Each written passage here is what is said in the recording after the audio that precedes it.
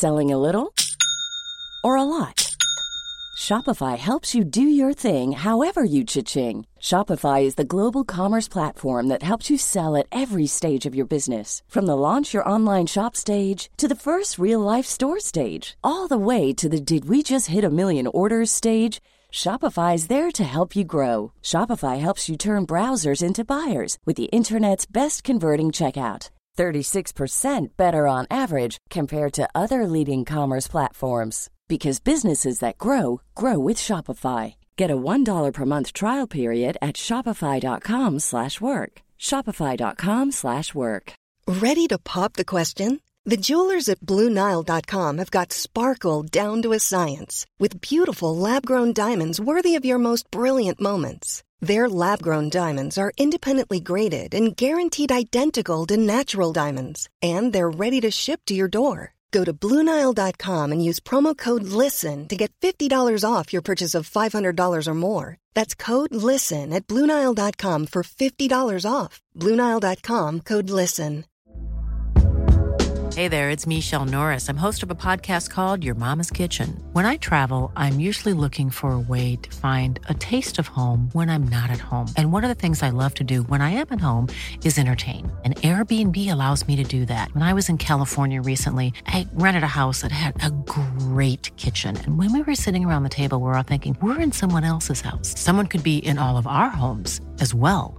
If you have a home, but you're not always at home, you have an Airbnb. Your home might be worth more than you think. Find out how much at airbnb.com/host. Welcome to The Visible Artist. My name is Sophie Loxton-Lucas, and this week I headed to All Star Press, a 3-in-1 art gallery, design company, and print studio in Logan Square, Chicago, to chat to founder Zissou Tasseff-Elenkoff. Originally hailing from England, Zissou graduated from the School of the Art of Institute of Chicago and began his journey of creating and selling prints across the world. Over the past 15 years, he has built his screen print business, curated exhibitions, and brought together illustrators, artists, street art, sports fans, and designers to create a unique, all-inclusive atmosphere like no other in the city. All Star Press provides opportunities for hundreds of talented artists, both local and international, through the gallery's own exhibition programming and high-profile brand commissions. I was really intrigued to hear more about Zissou's approach to working with artists, how he discovers new talent, what he looks for in an artist for different collaborations, and how he has created his own unique market position in the contemporary art world. I really hope you enjoy this conversation. Hi, Zissou. Thank you so much for having me here. Absolutely. You're more than welcome. So we're sitting here in the All Star Press print studio and gallery space in Chicago, which is great to be here. Let's start with you and your background, as you're an artist yourself, aren't you? As well as the gallery founder and director. Sure. I started off as a printer for the most part. Came to Chicago to print and then started teaching it in 2007, kind of here and there. Built a studio at the same time, and then, kind of things have just trickled since then. And here we are, I don't know, almost 15 years later. Mm. And how would you describe All Star Press now? All Star is kind of a little bit of a combination, I guess, of All Star Press and Fug Screens. Fug Screens has been kind of the constant throughout my career. And that's kind of the backbone of the business. So that's mainly the print studio. And then All Star is our retail gallery space, which is kind of the front for the whole thing, if that makes sense. Yeah. So on a social level and on a public level, we push, All Star Press as the brand, but the workings of it are kind of still the Fug Screen side of things. So we're in the home of both of those. Yes. And at the moment we're in more of the behind the scenes. More of the Fug Screen side. Yeah, this is the basement. It's Fug great. Screen's basement. There's a lot to look at in this space. It can see like shelves and shelves of your prints and all sorts of other, and some screens and lots of drawers. lots of little tokens. I'm a big collector myself. I kind of grew up around lots of visually stimulating objects. it's definitely still very much part of my life. A little story behind lots of little, random things that are placed around the studio, and same thing in my house. Have you always been in this space? No. So we've been in this space for 5 years as of February this year. Prior to that, my gallery retail was separate from my print studio. So the old Fog Screens used to be on Ashland and North in Bucktown, Wicker Park area. And then my retail at the time from 2012 to 2016 was Gallery F, which I opened in 2012. So now it's all together. I see, yes. And that's since 2017. You've really built up quite an impressive arts creative space here. Did you have that in mind when you started? No, probably not. No, I don't think so. My first commercial space on Ashland was too big for me to like rent by myself at the time. So I had to have other people there. And inherently I enjoy being around other people. Like I like my alone time for sure, but I thrive with, being able to discuss things and kind of chat and have people around. So the social aspect of what we do is pretty important. So over the years, it's become more and more of a thing. And I think there's a pretty evident transition from like the emphasis just being me and my like gig poster career to me facilitating lots of random things. When you say gig poster career, what do you mean? When I initially became self-employed, I was just teaching for the most part and doing kind of random little bits and pieces for friends or friends of friends, whether it was like small shirt runs or poster runs. So that's where I kind of started designing, gig posters for local shows, as any kind of gig poster person does. And that grew into me doing flat stocks and poster fairs all around the world. And through that, I met, dozens, if not hundreds of other gig poster artists from all over the world. And because I grew up in Europe, I have a kind of a connection to there just intrinsically. And so I built kind of a nice community of friends and co-workers in the gig poster industry. And I did that for about 10 years and have worked for lots of amazing bands and clients over the years through that specifically. And that was kind of always the backbone of the studio was more music in the music industry than anything else. And that was your own work, your own designs? Yeah, that was all me. But at the same time, we were printing stuff for all kinds of other people. Yeah. So the production aspect, like there's lots of gig poster people out there who just print their own stuff and that's it. But we were a production studio as well. So if anybody needed anything printed locally or wherever else, then we could take that on. And over the years, that's become much more,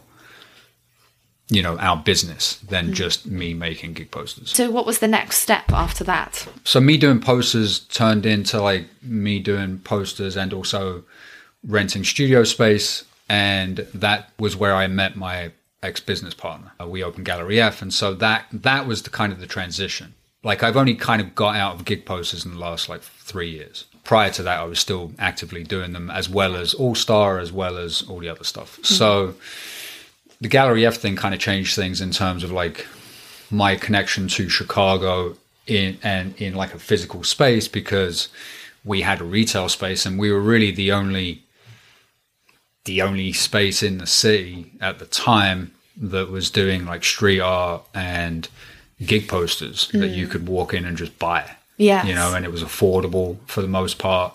It was accessible, which was kind of our goal.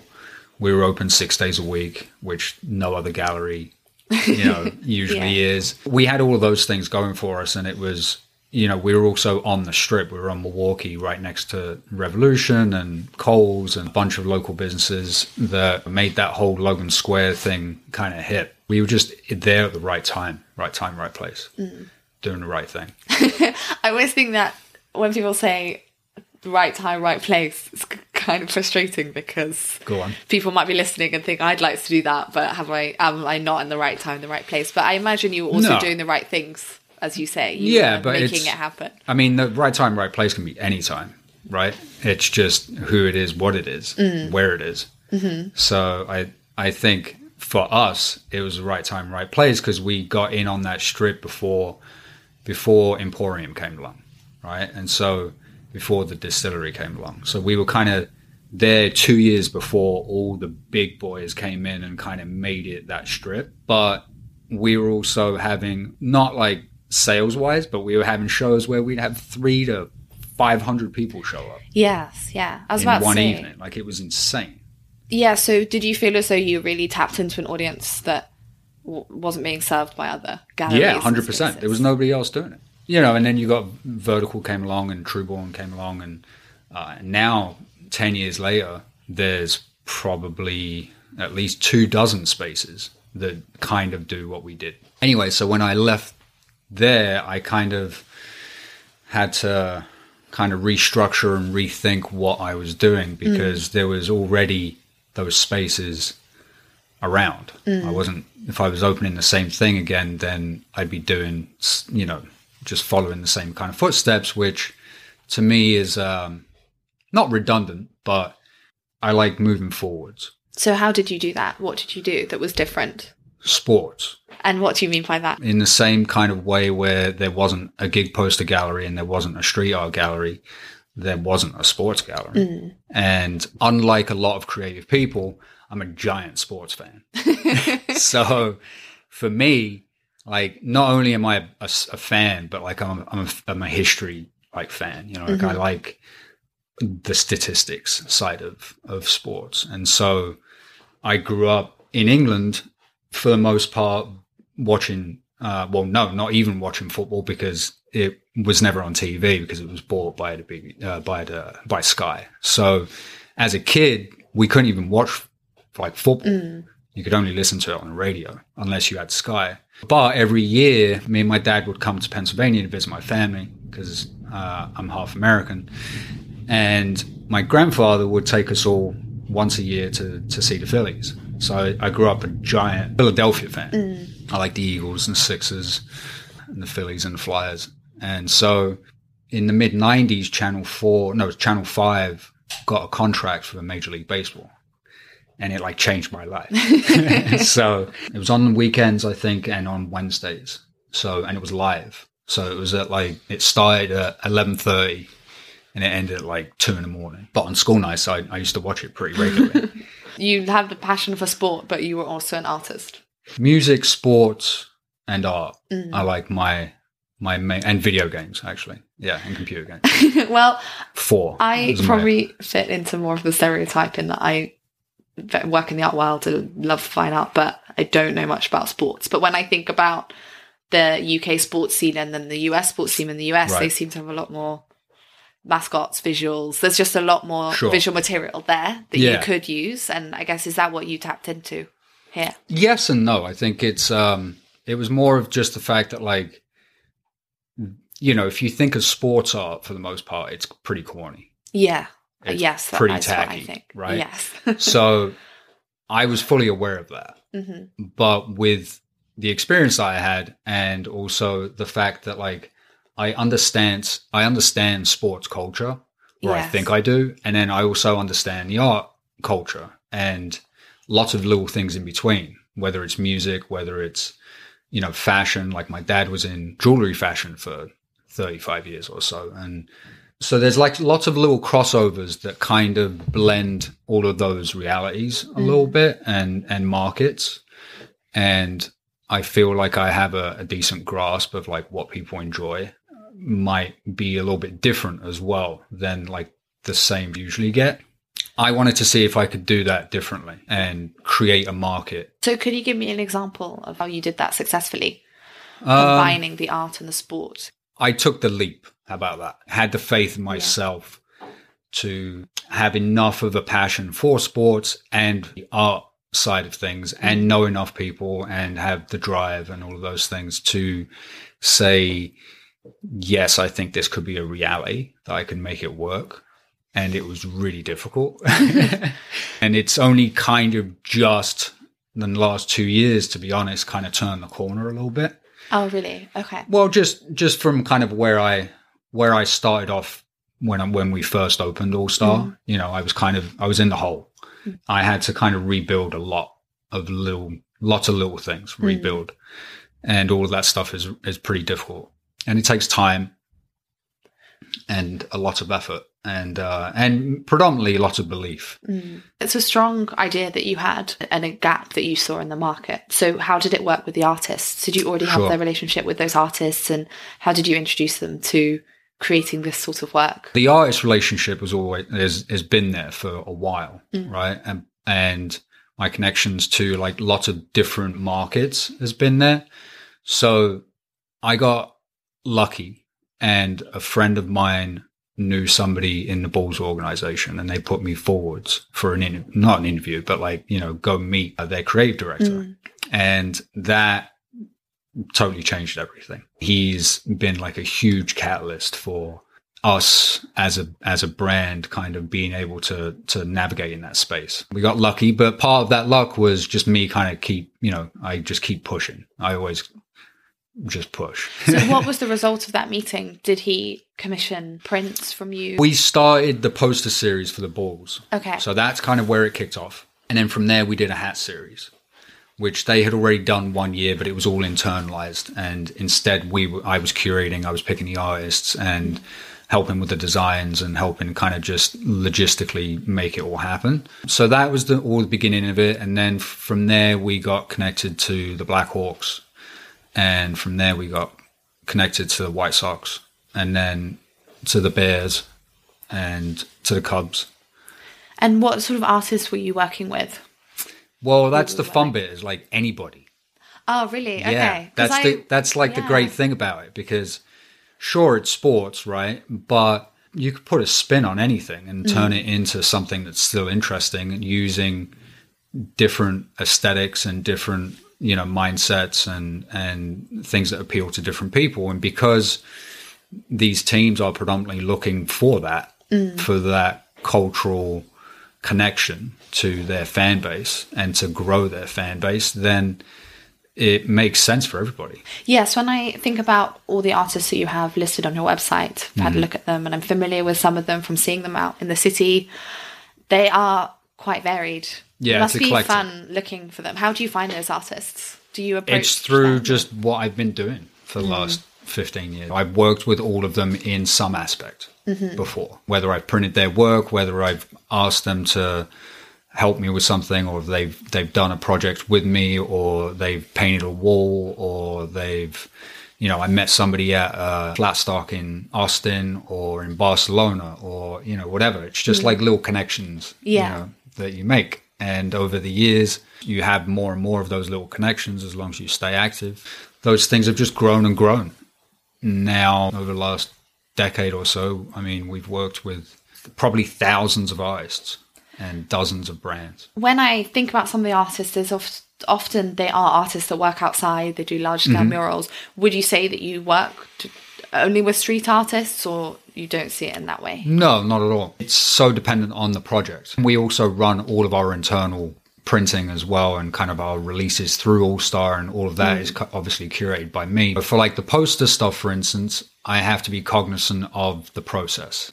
If we're doing a poster series for the Bears, it needs to be something that's accessible to their fan base and accessible to the organization and makes sense for the artists. Each curation job is kind of a fun little puzzle, sometimes a really annoying puzzle too, but that's what kind of keeps it interesting for me. And that's what's always been my emphasis, to like work with others, is the eclectic nature of like one project to the other. It can be night and day. So when you're creating a poster series, how much do you steer the artist or brief them? How much do you choose them based on why their original work, and you just let them run with it? Sure. So how's that relationship work? It depends on the person, I think. And also on like the third party. Some brands are very open to interpretation, and some brands are absolutely not. They want what they want when they want it, so it's so kind of specific to the project. But mainly I try and spread the love a little bit, where like I'm not just using the same people all the time, because that gets boring for me, I guess, and it also gets boring for our fan base. And and there's just so much talent out there that it's kind of endless, somewhat overwhelming to an extent, actually. In what way do you find it overwhelming? Just there's so many artists out there that you can work with. Yeah. Yeah. And that didn't used to be the case. You know, like when I started doing gig posters, there was like, I don't know, 50 really good ones. Now there's probably, I don't know, 400-500 really good ones who are all somewhat established. Instagram and social media has just changed all of that so drastically, so quickly that it's overwhelming. It's hard to kind of discern sometimes what's of, how do I put it? What's of, you know, not what's quality, because that's so, you know, specific and particular, but like where to go with it, because there's just so much available. Yes. Yeah. There's never been anything like it really in the art scene, because it's become commercialized. It's become corporate. Didn't used to be corporate. Yes, there's definitely a whole new element of that's been driven by social media and corporate companies interested in working with artists that brings in this whole new dynamic that's still being navigated really by both artists and gallerists and anyone that's working in that field. It's a strange balance, because it's obviously there's hundreds of artists out there who are getting paid to do great projects in theory. But then it also does, you know, it can slightly diminish the importance of art to an extent. But I don't know, you can look at it so many different ways. Definitely. And I think people's even kind of almost, I don't know, sort of started to realize that a bit now as well. So it's not just about followers, but it's about the quality of the work and the artist and the story and the integrity or whatever that means. So if you come across an artist that you really like and you've never worked with them, you don't have any links with them, like how would you approach them and start that conversation? Usually through an email. I like to keep it somewhat formal. I'm almost 40. I'm a year away from 40. So I'm past my prime for sure in terms of like my communications and my like tech levels. Oh yeah. Okay. So I don't really like doing business through DMs. I find it hard to track, for instance, and it's, you know, it's just like it's too loose. So I like to kind of try and set some precedent and do emails. Yeah. That was a long-winded answer. Sorry. No, I was just thinking about you saying that because I think before you mentioned that it's about relationships and getting to know people, but there's always that line, isn't there, between keeping it professional as well. Yeah, there has to be a business aspect to it because otherwise things can get messy quick as well. And we have so much going on. You know, we're a small business, but there's a lot going out the door, whether it's printing wires or just all of it. And so to be able to manage it all, to be able to, you know, rein it in somewhere, that helps. Otherwise it becomes unmanageable. And lots of your artists must know each other now. Yes. It's quite a community just around what you're doing. Yeah, and that's you know, that's inherently like, I don't know, I feel like that's the point. You know, otherwise what's the point? I don't know. If it's for one person, sure, that one person can enjoy it, but if it's for, you know, 10 or 100 or whatever, then it makes more sense, I think. And you have your gallery space here. And can you tell me about some of the shows that you might do there or how that works? Again, like within the last 3 years, I've kind of, the business model's changed quite a bit. So it used to be we put on gallery shows every month and sometimes more. 8 years ago or so, 6 years ago, we were doing like anywhere from 15 to like 17 shows a year. Wow. Yeah. That's a lot. Which is crazy. Yeah. So I stopped doing that because it was crazy.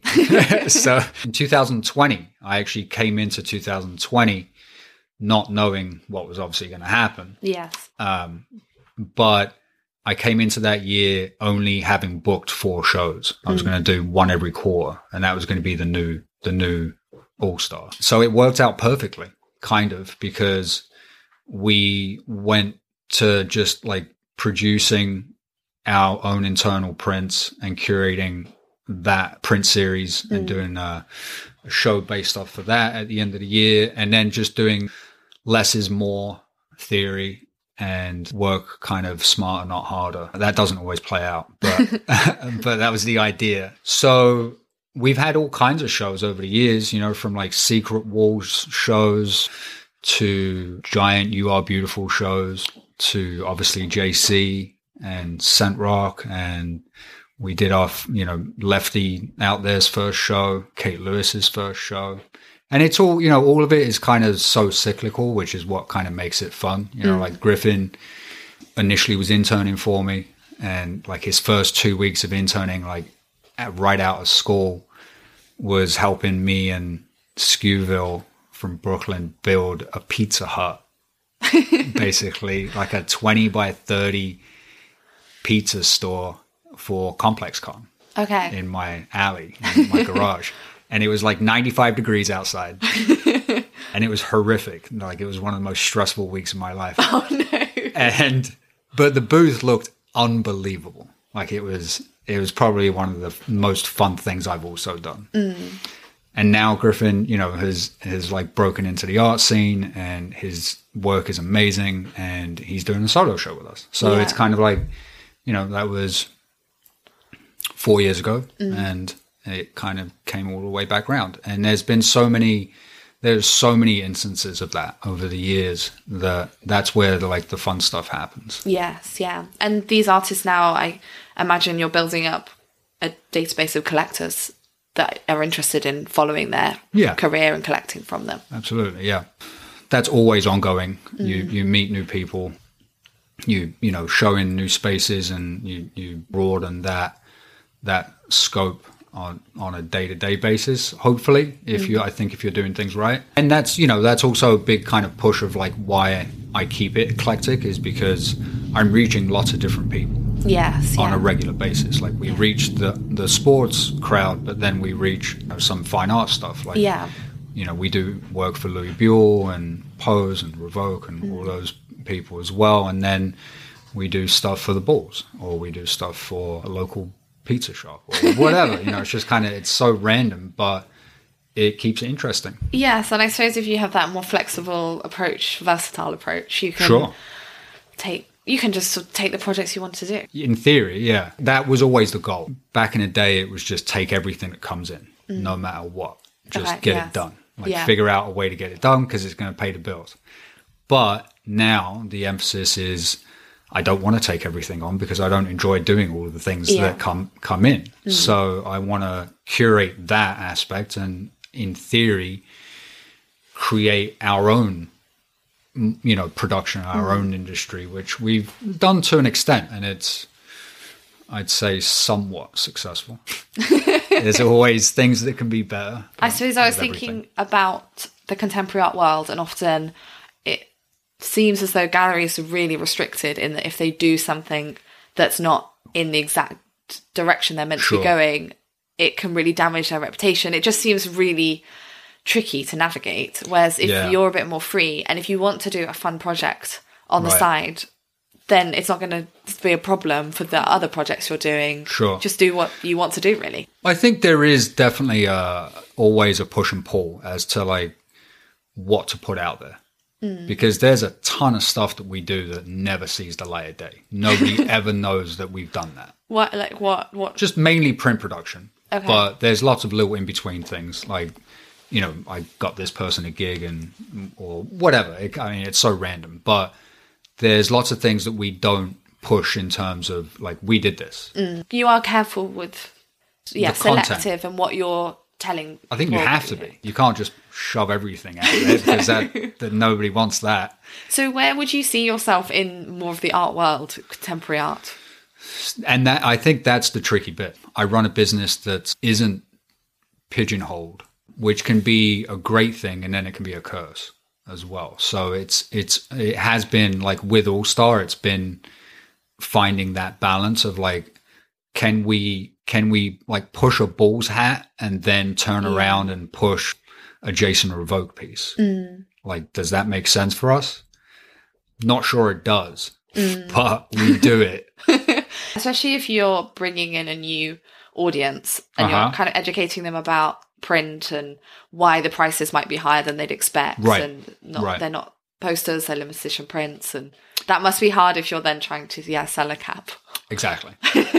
It works for the most part, but there's definitely aspects that don't, and so I think as with any business, it's like tweaking those little aspects for it to work better and for your audience to understand what you do. But that's like part of the fun of it to an extent is figuring all that stuff out. It's also stressful, but without it, it's kind of like, well, I guess it'd be too easy, right? Going back to what I said before, from talking to some gallerists, it just seems like there's more of a obvious route that they're going and trying to do certain fairs and do certain shows, but you can make your own journey a bit more. I think that's it's a reflection of me. Because I grew up in the art world in terms of, like, my mother is an art nut. Like, she's just like anything creative, anything visual, just anything. She just loves like learning and seeing new things and being exposed to new things. And so I have that aspect, but then I also have like the aspect that I don't really like shishi galleries. I've never liked them. And so I that's never what I set out to be. I kind of had an in-joke that I'd buy the White Cube Gallery one day in London, but that's like the opposite of what I would want to be. I kind of don't like that traditional sterile space. What we've done over the years with whether it's Gallery F or whether it's All Star Press or Folk Screens, like it's always been slightly, I'm going to do it whether or not you like it. Yes. Kind of thing. And that's kind of who I am. You know, I'm going to push my emphasis because why wouldn't I? Well, it's obviously working well for you. It can be a little, it can be tricky at times, but yeah. So I was interviewing Scent Rock in his studio space because you've obviously worked very closely with him and come across him and his work through All Star Press. And he was showing me some of the prints that you produced for him for a recent show that he's done. Very cool, yeah. He was showing me how you've printed them to almost look like the sketchbook, and there's got a torn side. Yeah. And I loved that approach. And then I suppose it occurred to me that it's really unusual the situation you're in when you're like a print studio and a gallery, because you're so part of the production side, working with the artist to actually make the art and shape the art. Sure. As well as then showing it. And that not many people are in that position. No, and that's definitely what sets us apart. Is the fact that I am a working artist. I do less and less of my own stuff over the years, but I still do my own stuff. And I understand what it takes to like be an individual artist as well as a business owner or a gallerist or a curator or whatever else. But a lot of gallerists and business people don't understand the inner workings of like making something. That's a big disconnect, or it can be, right? Now, obviously, there's plenty of really successful galleries out there, and it doesn't matter that that's the case because the business of selling art can be devoid of the production aspect, right? But for me, it's kind of integral. It's kind of back to like my mother, understanding of how something is made and the enjoyment of that, the enjoyment of the process and fabrication of something, I think is really interesting. Things moving and being made. Yeah. It's astonishing what humans are capable of, you know, in terms of how we make things. But looking our around ingenuity. This space, like you've got all the paints and everything here.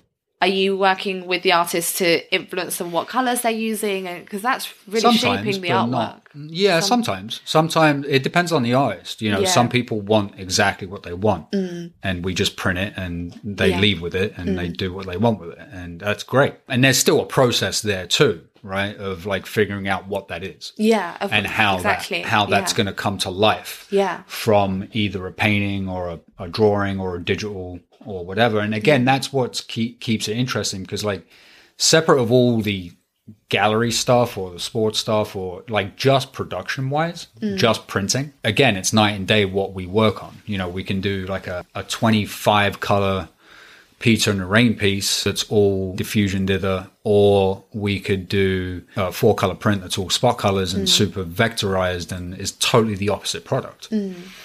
But again, for us, it keeps it interesting and it keeps us on our toes and learning new things about the process and pushing the boundaries of what we can print and how we can produce it, how quickly we can produce it, how well we can produce it, what we can do better. All those things. I think people love seeing the behind the scenes of studios absolutely. And being in here looking at everything. It's quite a world it's quite a mystery, I think, the print world for people outside of it. Yeah. I mean, you can understand artists that work in paint, putting paint on a canvas. Sure. But the print world is really complex and it can be exciting as well. It can be super complicated. Yeah. And obviously like really industrialized, or it can be really DIY. Yeah. And all of the in-betweens, and they're all still legitimately fun and interesting. So to finish, what advice would you have for an artist that perhaps creates work similar to that you have here at All Star Press? They want to create a successful career. What would you say to them? Figure out your taxes first. That's number one, is get a good bookkeeper.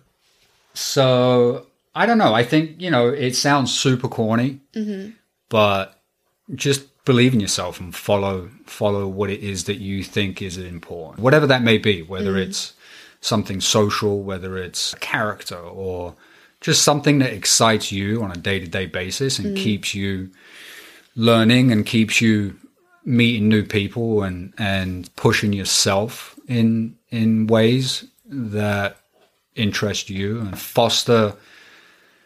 think you have to foster your own like inner relationship, whatever that is, and figure out how to like make it a positive thing as best as possible. Yes, I think that's true. And as you said, there's so much out there now. It can be overwhelming. And I think for artists, it's similar in that there's almost so many directions they can go in that they can lose their voice, or it's endless comparisons. Right. You have to have faith in what you're producing. And especially now with everything being so accessible, I think it is slightly harder and harder to come up with something that's original and come up with something that's not been done before.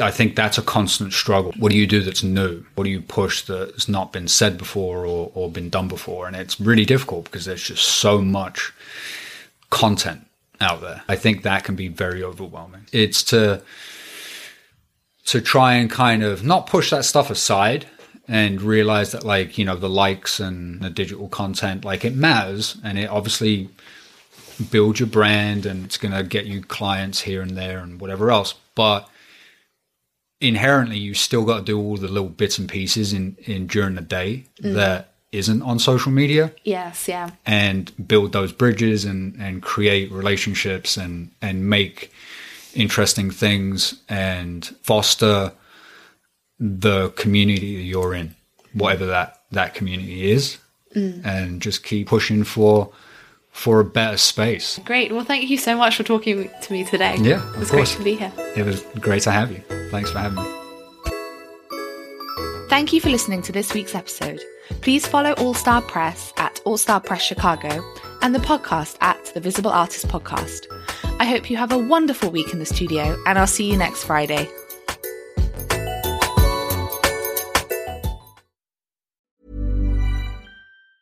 Hi, I'm Daniel, founder of Pretty Litter. Did you know cats tend to hide symptoms of sickness and pain? I learned this the hard way after losing my cat, Gingy. So I created Pretty Litter, a health monitoring litter that helps detect early signs of illness by changing colors, saving you money and potentially your cat's life. Pretty Litter is veterinarian developed, and it's the easiest way to keep tabs on your fur baby's health right at home. Go to prettylitter.com and use code ACAST for 20% off your first order and a free cat toy. Terms and conditions apply. See site for details. Planning for your next trip? Elevate your travel style with Quince. Quince has all the jet-setting essentials you'll want for your next getaway, like European linen, premium luggage options, buttery soft Italian leather bags, and so much more. And is all priced at 50 to 80% less than similar brands. Plus, Quince only works with factories that use safe and ethical manufacturing practices. Pack your bags with high-quality essentials you'll be wearing for vacations to come with Quince. Go to quince.com/pack for free shipping and 365-day returns. When you make decisions for your company, you look for the no-brainers. If you have a lot of mailing to do, Stamps.com is the ultimate no-brainer. Use the Stamps.com mobile app to mail everything you need to keep your business running with up to 89% off USPS and UPS. Make the same no-brainer decision as over 1 million other businesses with Stamps.com. Use code PROGRAM for a special offer. That's Stamps.com, code PROGRAM.